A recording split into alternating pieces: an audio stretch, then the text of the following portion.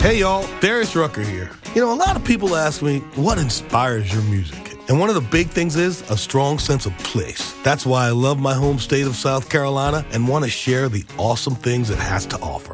From the beautiful mountains down to the sunny coast, it's got it all. Not to mention two of my personal favorites, great golf and amazing food. Come see why I love this place. Visit discoversouthcarolina.com. When you need mealtime inspiration, it's worth shopping Kroger, where you'll find over 30,000 mouth-watering choices that excite your inner foodie. And no matter what tasty choice you make, you'll enjoy our everyday low prices, plus extra ways to save, like digital coupons worth over $600 each week. You can also save up to $1 off per gallon at the pump with fuel points. More savings and more inspiring flavors make shopping Kroger worth it every time. Kroger, fresh for everyone. Fuel restrictions apply.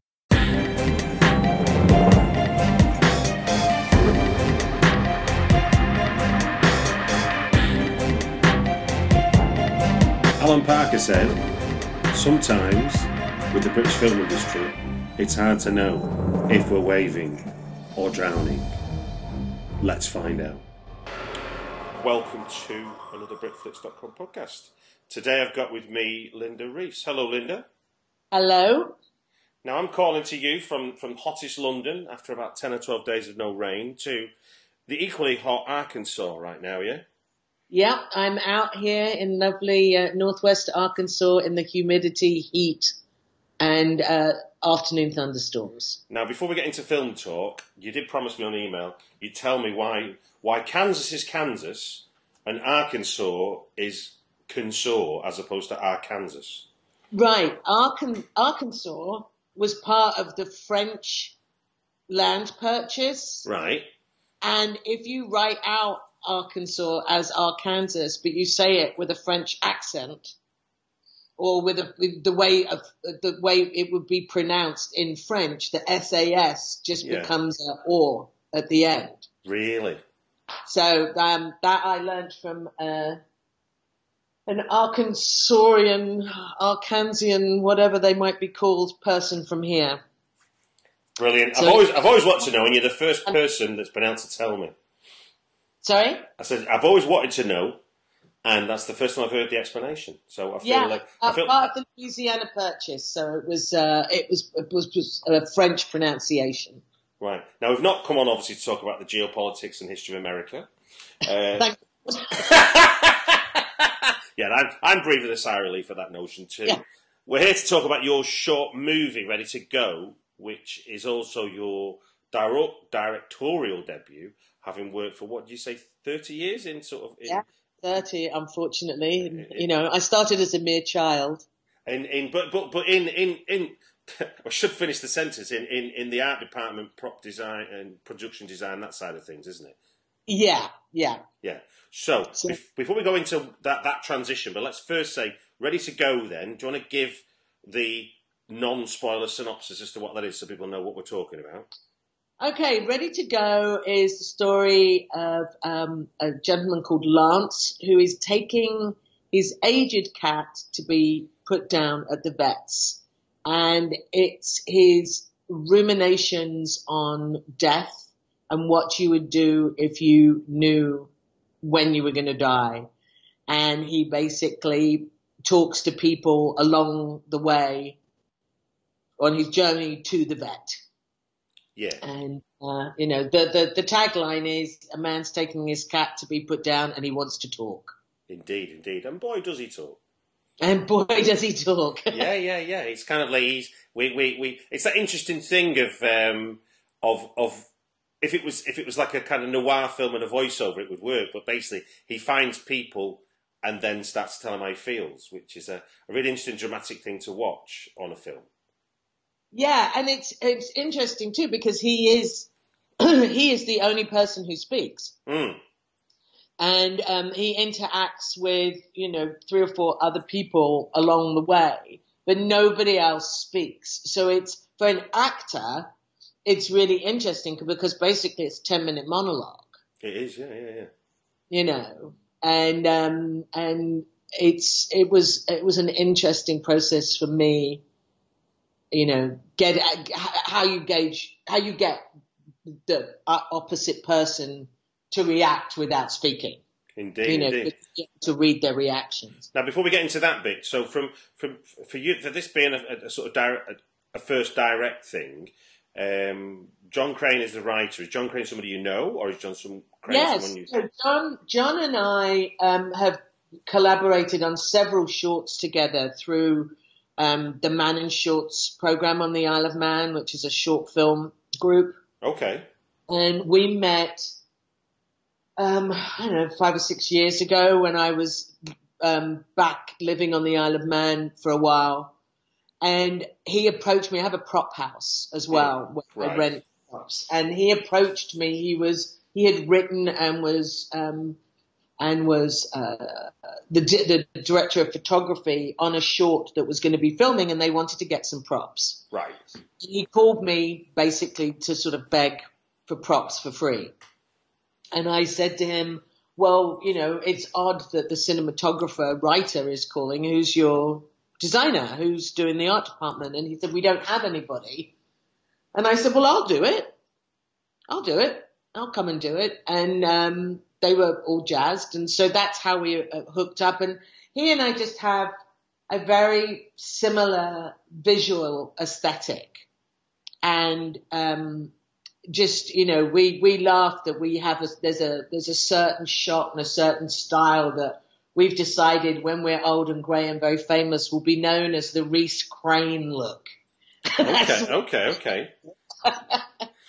But we just work very well together. So I production designed 3 or 4 projects that he had written and shot, and then I. I didn't thought about this. I'd forgotten, because I'm an idiot, really. I'd forgotten, John, obviously, the cinematographer on this as well, too, and then, obviously, you having that relationship. And it'd be interesting to know, obviously, as, in this instance, you're directing where he's the cinematographer, but where, I'm guessing, prop design and art department work very closely with the cinematographer in terms of what you're trying to achieve, in terms of what the director's sort of asking that they want.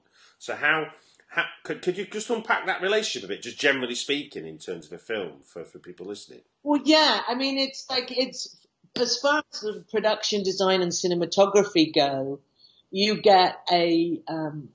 obviously get a brief from what's obvious in the script, and then you get a brief from the director based on these are my references. I want it to look like this, this, and this.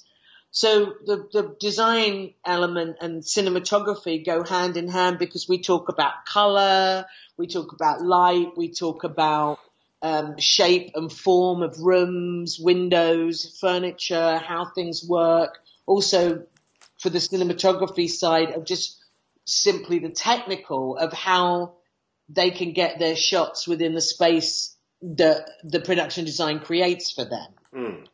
So, in our short, I was very definite in there's a shot that's inside a cupboard. Yeah.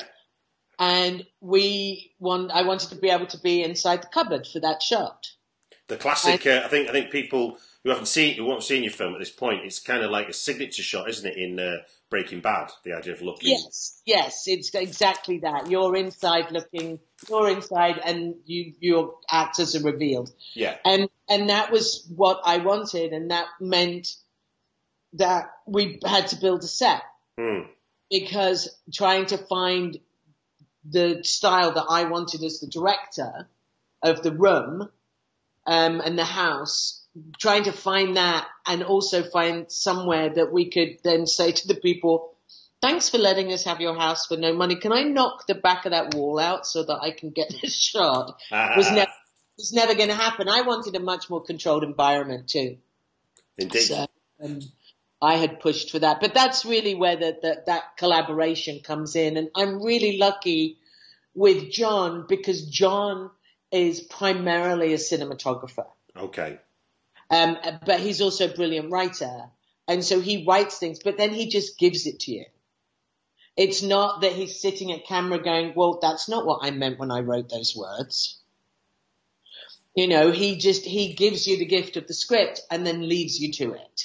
So what was the process of collaboration in terms of this script then? So has he written this and said?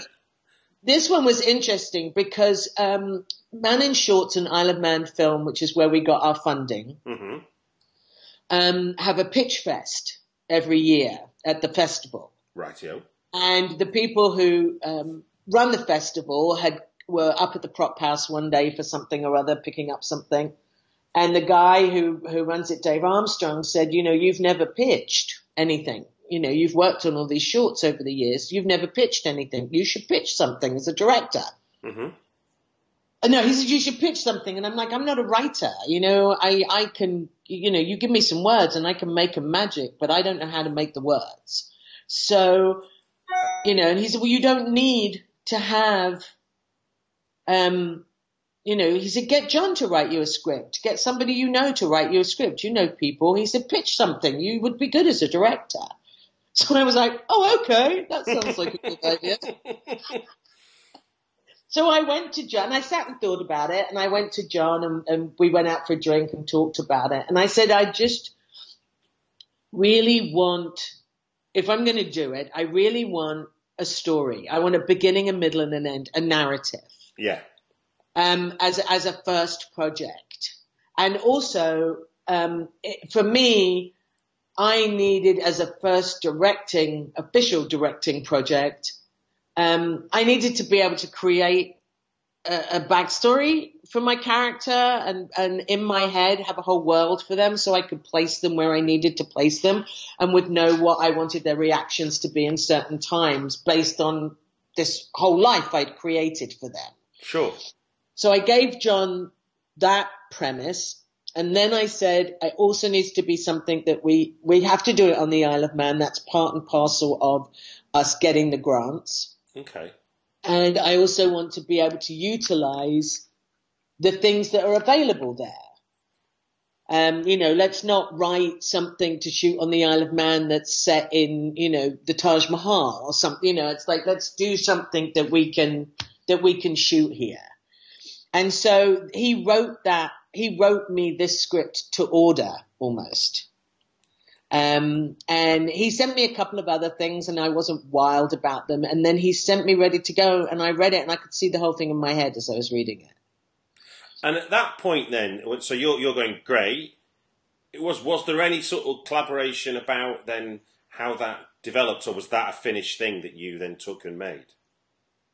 Oh, we didn't. Once I got the script, the only changes came, there was, you've seen it. So the way the script reads, there's no cutaways. Yeah. And I saw the cutaways in my head when I was reading it. And John had not pictured that at all. And I was like, no, I'm adamant. I want them in there. That's what I want. That's how I want it to be. And he was great. I mean, he was like terrific. I think it's really cool. I hadn't thought of it that way. I just thought of him sitting talking about these things. And, but I love the idea. So that was sort of my interpretation of the script as opposed to any changes.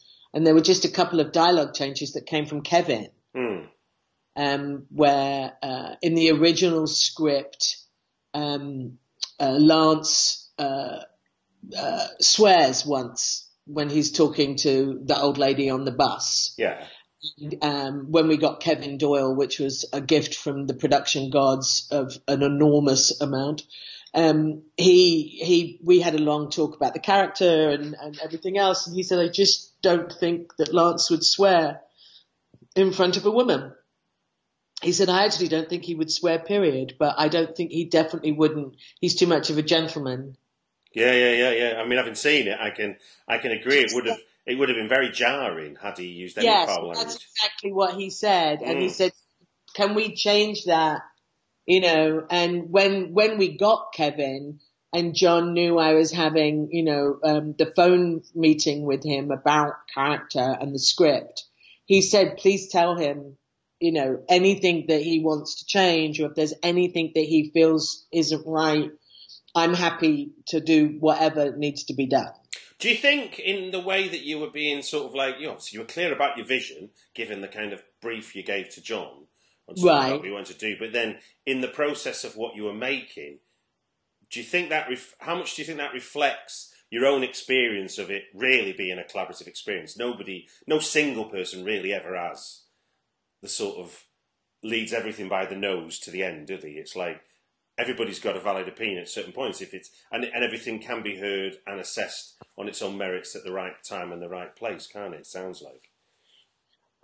Yes and no. Okay, I mean, I have to say that one of the things that I found so satisfying in a weird way was the fact that I was the final word. We can talk about it, we can have discussions, we can do this, that, and the other, but I know in my head what I want this to look like. Okay, so it's not about agreeing, is it? It's about finding the right answer and what you want. But... Yeah, and it's about, you can have, and I've worked for them. I've had directors who stand there and scream about their vision, and then there are other directors who go, you know what, I love that. It's a really great idea, but let's try it this way. Did you scream about your vision at any point? No. No, I didn't. I have to say, I've never felt more at home than I did in front of that monitor. It was fantastic. I loved every last minute of it. Now, the way you told the story in the podcast so far is that somebody at the Shorts Festival says, why don't you pitch as a director? I can't believe, given what we've said, that was the instigation for you to be a director, was it? You were thinking about this anyway, weren't you? No. Seriously? Really? Seriously, that aside was your leap into directing? Yeah, totally. I completely lay it all at Dave Armstrong's feet. Wow. For better or for worse. But what's interesting is I realise that I've been doing it in my head for years. Okay. Because American prop masters are different to British prop masters. Okay. Like we're in America, it's much more sort of creative job. You're very collaborative with the directors. We do all the action props, all the smalls, all the hand props. It's our own department, and it's just a completely different job to the UK version. What's the UK version then? The UK version is you're more of an overseer. In the States, we have a position called the lead man, which works with the set decorator. So you're like, okay, here's all the stuff we have. This stuff needs to be at this set. This set over here needs to get struck. This set over here needs to get dressed. Or they need something on set now. So you're kind of like this overseer, administrator of all of the props and set dressing. And it's more, like I said, more administrative than creative. And I'm not knocking the job. It's just not the job I do. Okay, and that signifies the difference between working in the States, working in the UK. Yes, exactly. And so I've always been, I look at the words and then I'm like, okay, I can run with this, or I can see something that would work really great in this particular instance. Right. A classic example of this is there's a movie I did called The Salton Sea. Mm-hmm. And in that movie, we're at a drug ranch with a bunch of crystal meth tweakers. Right. And in the script, it says that they are reenacting the Kennedy assassination with a remote control Lincoln Continental car with pigeons strapped in to represent Jack Kennedy and Jackie. Wow. And so you're reading this, right? And they're like, okay, so they're like, okay, show us remote control cars. And I start to look, and the only remote control cars that are made that are of that model Lincoln are small. So I go in and I'm like, look, they're tweakers. Tweakers make things out of stuff. They're like frantically busy and they'll do things. I said, I'm going to make you a car out of all the shit that would be in a pile in a meth lab. Like, acetone cans and spatulas and all these things. And I created this vehicle out of all these things. And it's my favorite prop that I've ever made in life. But it's that kind of thing. I bring that in when I prop. And so I'm already thinking above and beyond the box, outside my prop box. I was going to say, that sounds like you were doing like a fine art project where you go, look, there you go. Yeah. Well, I have to get my jollies somehow. I can't just show up with what's on the page. It's too boring. So, and I do, and I think, and over the years, because I've done it a long time, now I speak out. If I see something or like, no, that wouldn't be this way, because, and I realize in the last few years I have just been directing in my head. Okay. And do you think, is that just the natural accumulation of what you've seen as the cause and effect of what you've been able to do with props and art design and stuff, that then you see the finished thing and then you begin to preempt it in your head because you're going, oh no, if we do this or if we do that, and then suddenly you can add so much more, can't you, I suppose? Yeah, and I think too, I've been really lucky in that I've worked with some amazingly talented directors, and I've also worked with some very new directors. Okay. And watching the seasoned ones, I've spun, got all that and soaked it up like a sponge. And then I've watched the newer ones, and I sit there and in my head I'm going, well, if you just said this to the actors or you gave them that direction, they would pick that up. Or if we just shot this way, that would give you what you need in the story without us having to do 26 setups here. But I'm doing that in my head. So for an illustrator then, could you give an example of a sort of one of those nuggets of wisdom that you've kind of accumulated over the time that you were able to apply into your own work yourself with Ready to Go?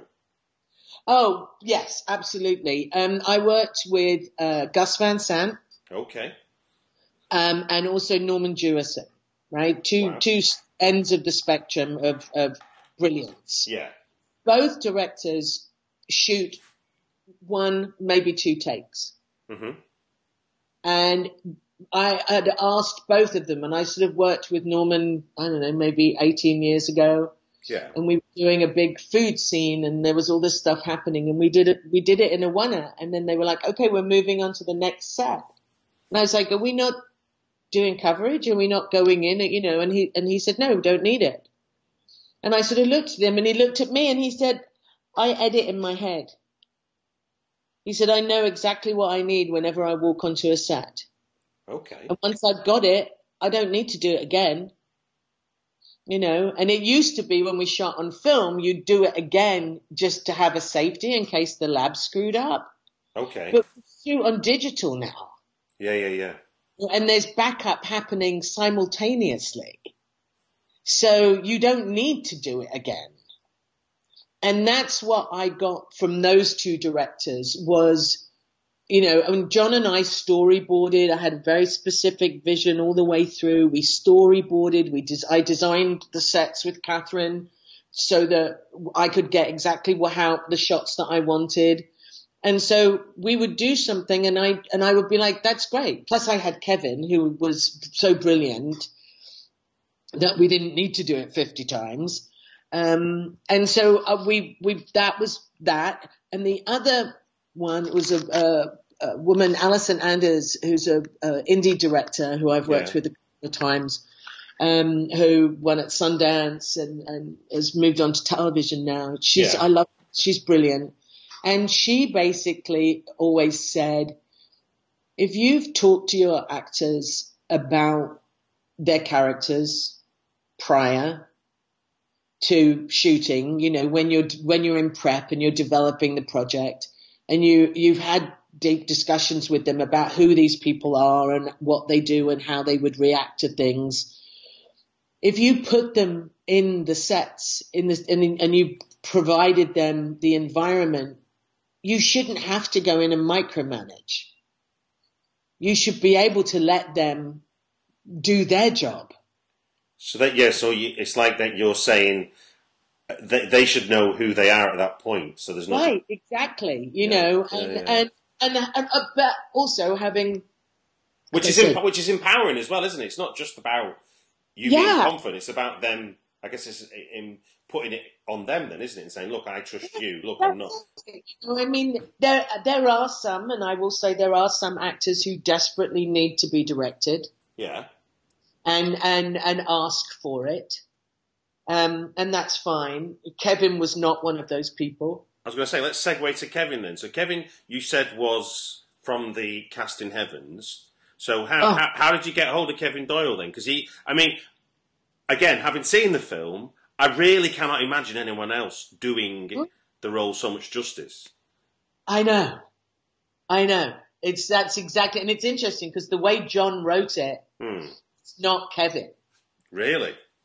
And John says now, when I wrote that, I didn't have, had a certain person in my mind. And then when Lynda cast Kevin and I watched Kevin, I can't imagine anybody else being Lance now. So my producer, Bev Lawley, is a casting agent for extras, for background. Yeah. And has produced several shorts on the island and has also produced a lot of educational films. Right. And when I pitched this, I got the grant, I went to her and I said, look, we've collaborated on several projects with John. Like, would you come produce it for me, Bev? And she came on board and she said, okay, well, what we'll do is we'll just get everything, you create a package and we'll send it out. And she said, we really want to get a name. You really want to get a recognizable name. And that way, your movie will have some legs then, because people you'll get an audience that maybe you wouldn't have gotten if you didn't have, it's from Downton Abbey and everyone would go, oh, I'll watch it because I like it. Yeah. That kind of stuff, which unfortunately, sells Kevin short because he's so brilliant in so many other things as well. And so we, and it's funny because I'm terrible with names. Mm-hmm. So she and John are spouting all these names. She said, we just go to veteran British television actors. And she said, and I said, look, send me pictures because when you give me a name, I have no idea who it is. You send me the face and I'll go, oh, I know who that is. Got you. So they sent me, the pair of them went through and they pulled, because I'm here and not watching much British TV. Mm-hmm. So they sent me all these people and we fine-tuned it down to, I think, 5. And I can't honestly remember who the other 4 are now. But Kevin was on that list. She said, we just send it out. All they can do is say no. We'll give it a go. And she said that's always been her MO. You just ask and you see what happens. And she said, the thing about this project is it's a 10-minute monologue.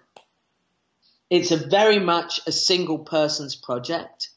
A lot of television actors are part of ensemble casts. It's really a weekend away for them. And they're paid and they get to be the star. Yeah. And it's also a little calling card to show them being able to do something a bit different. But one of the key things watching it is that for his character, for us to be engaged with his character, it feels like it's all about the understatement.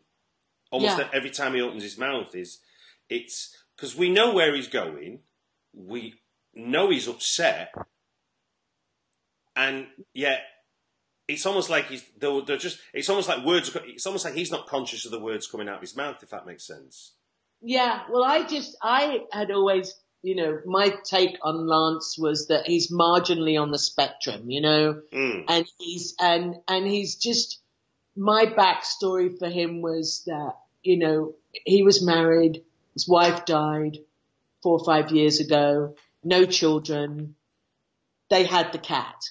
The cat's the last thing, but he doesn't go out. He's retired, very socially inept.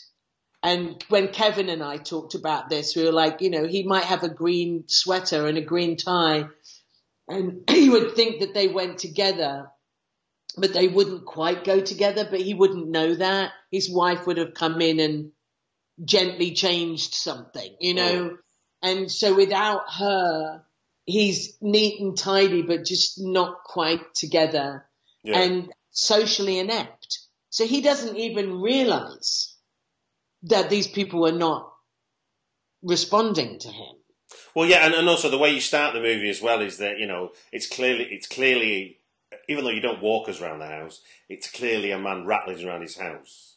Yeah. And it's the only company he has is the cat. Yeah. Yeah. Now, with sad. it's interesting as well, because there's two extremes. There's Kevin's, there's Lance, talking about how he feels and letting everybody know how he feels, and clearly we're building a picture as to how upset this whole process is making him feel. But then you take the words away from it all in the sort of after we've gone to the vets, as it were, and I've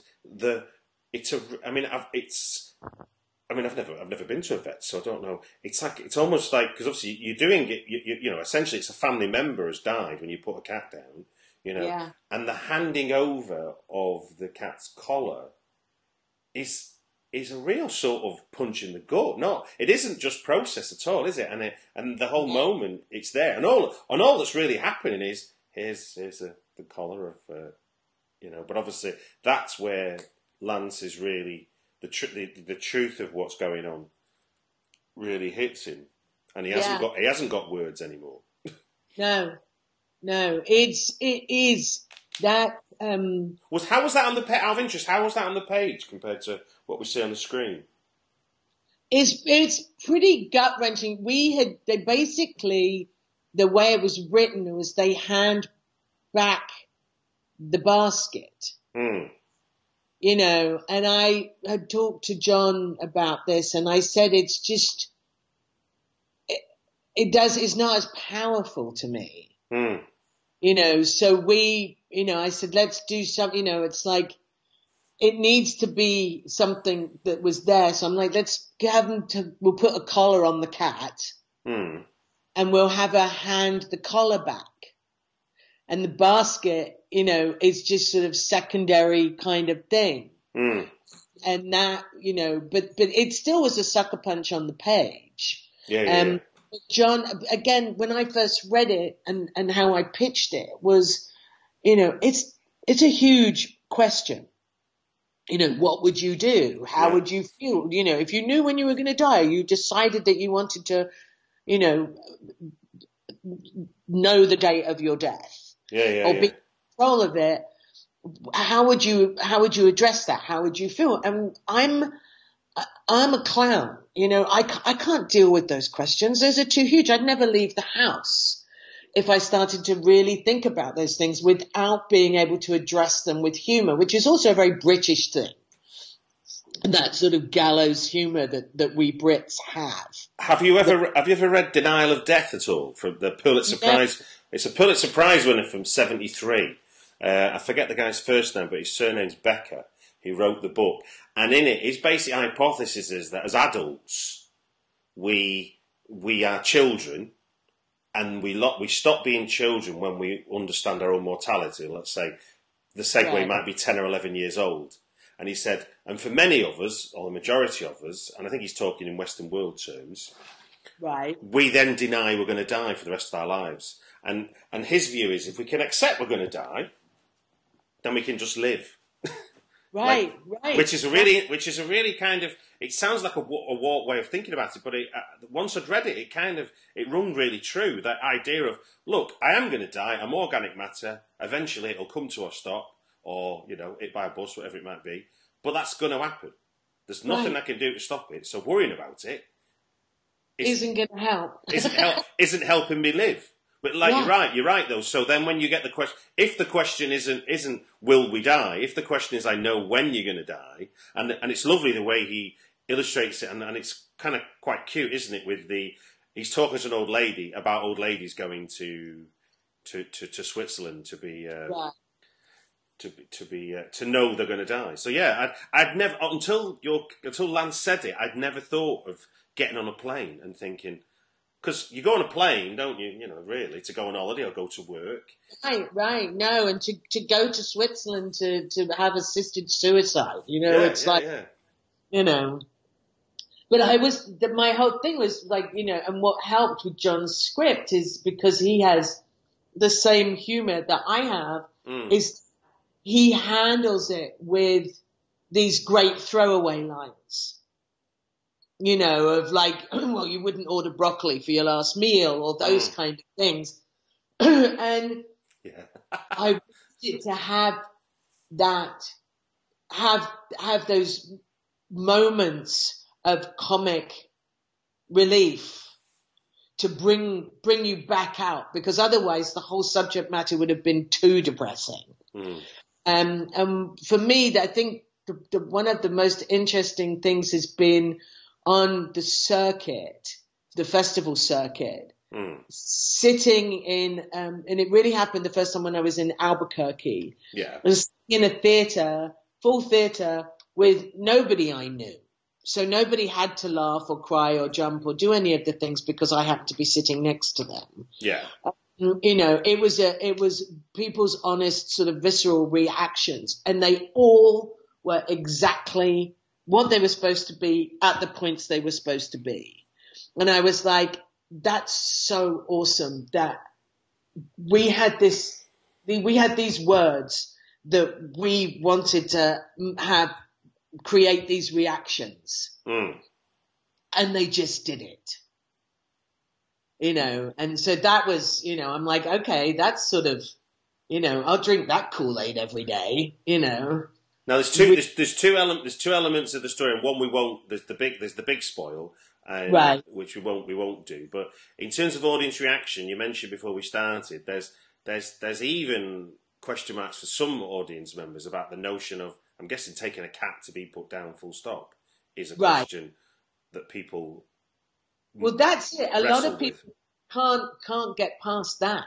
Wow. I had one festival come back to us very nicely with comments on why they weren't gonna take us on, and the first line was, "I've just had to put down 2 of my animals and I couldn't watch this." Wow. You know, and you know, and it's interesting. It's like there are people who can't get past that to see the underlying meanings of you know, or the deeper questions. And certainly can't get to the bigger spoiler portion of it. Of course, but people who you know immediately pick up on, you know, on the bigger question that Lance is asking. So it's fascinating. It's been a fascinating experience for me to be the creative head, be the person that people come and say, well, it meant this to me, or it meant that to me.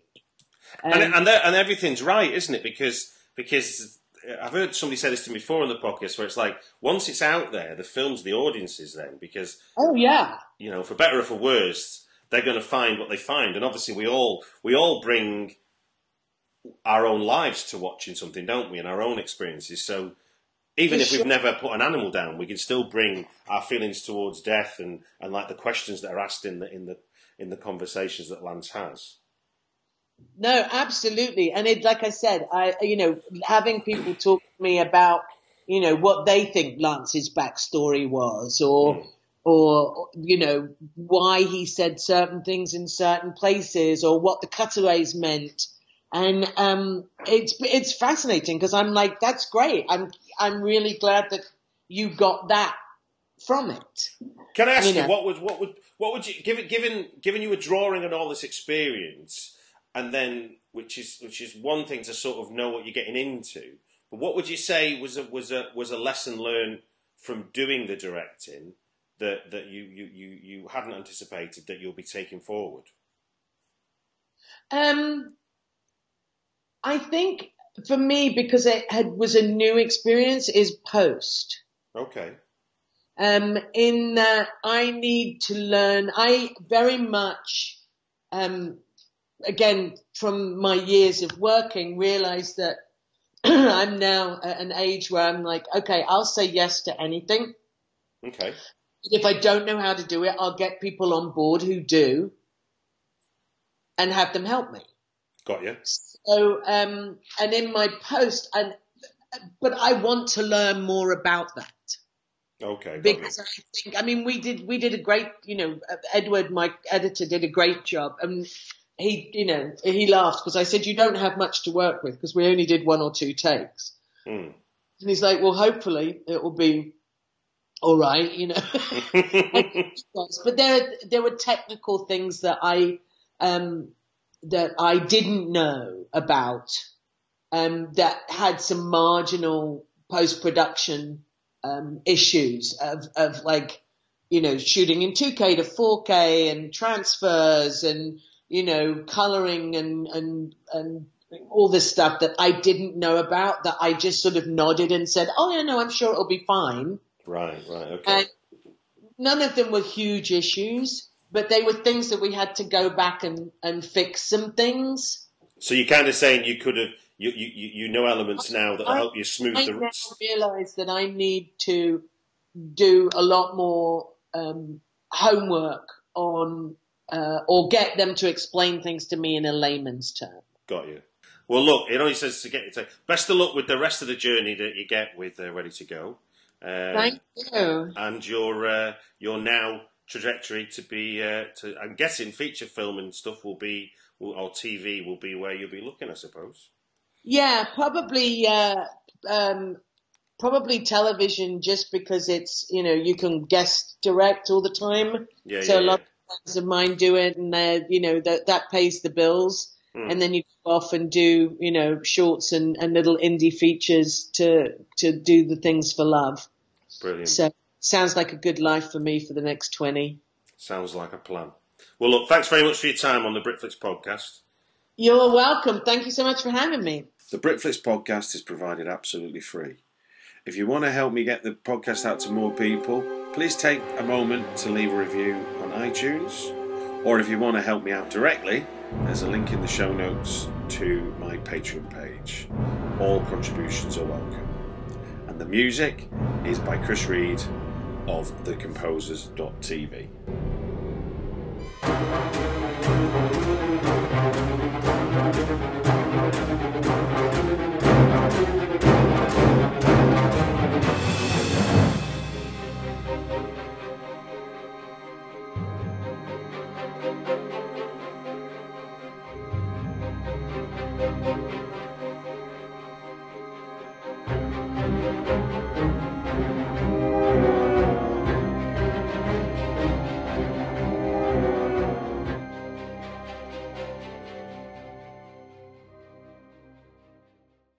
Hey y'all, Darius Rucker here. A lot of people ask me, what inspires your music? And one of the big things is a strong sense of place. That's why I love my home state of South Carolina and want to share the awesome things it has to offer. From the beautiful mountains down to the sunny coast, it's got it all. Not to mention 2 of my personal favorites, great golf and amazing food. Come see why I love this place. Visit discoversouthcarolina.com. When you need mealtime inspiration, it's worth shopping Kroger, where you'll find over 30,000 mouth-watering choices that excite your inner foodie. And no matter what tasty choice you make, you'll enjoy our everyday low prices, plus extra ways to save, like digital coupons worth over $600 each week. You can also save up to $1 off per gallon at the pump with fuel points. More savings and more inspiring flavors make shopping Kroger worth it every time. Kroger, fresh for everyone. Fuel restrictions apply.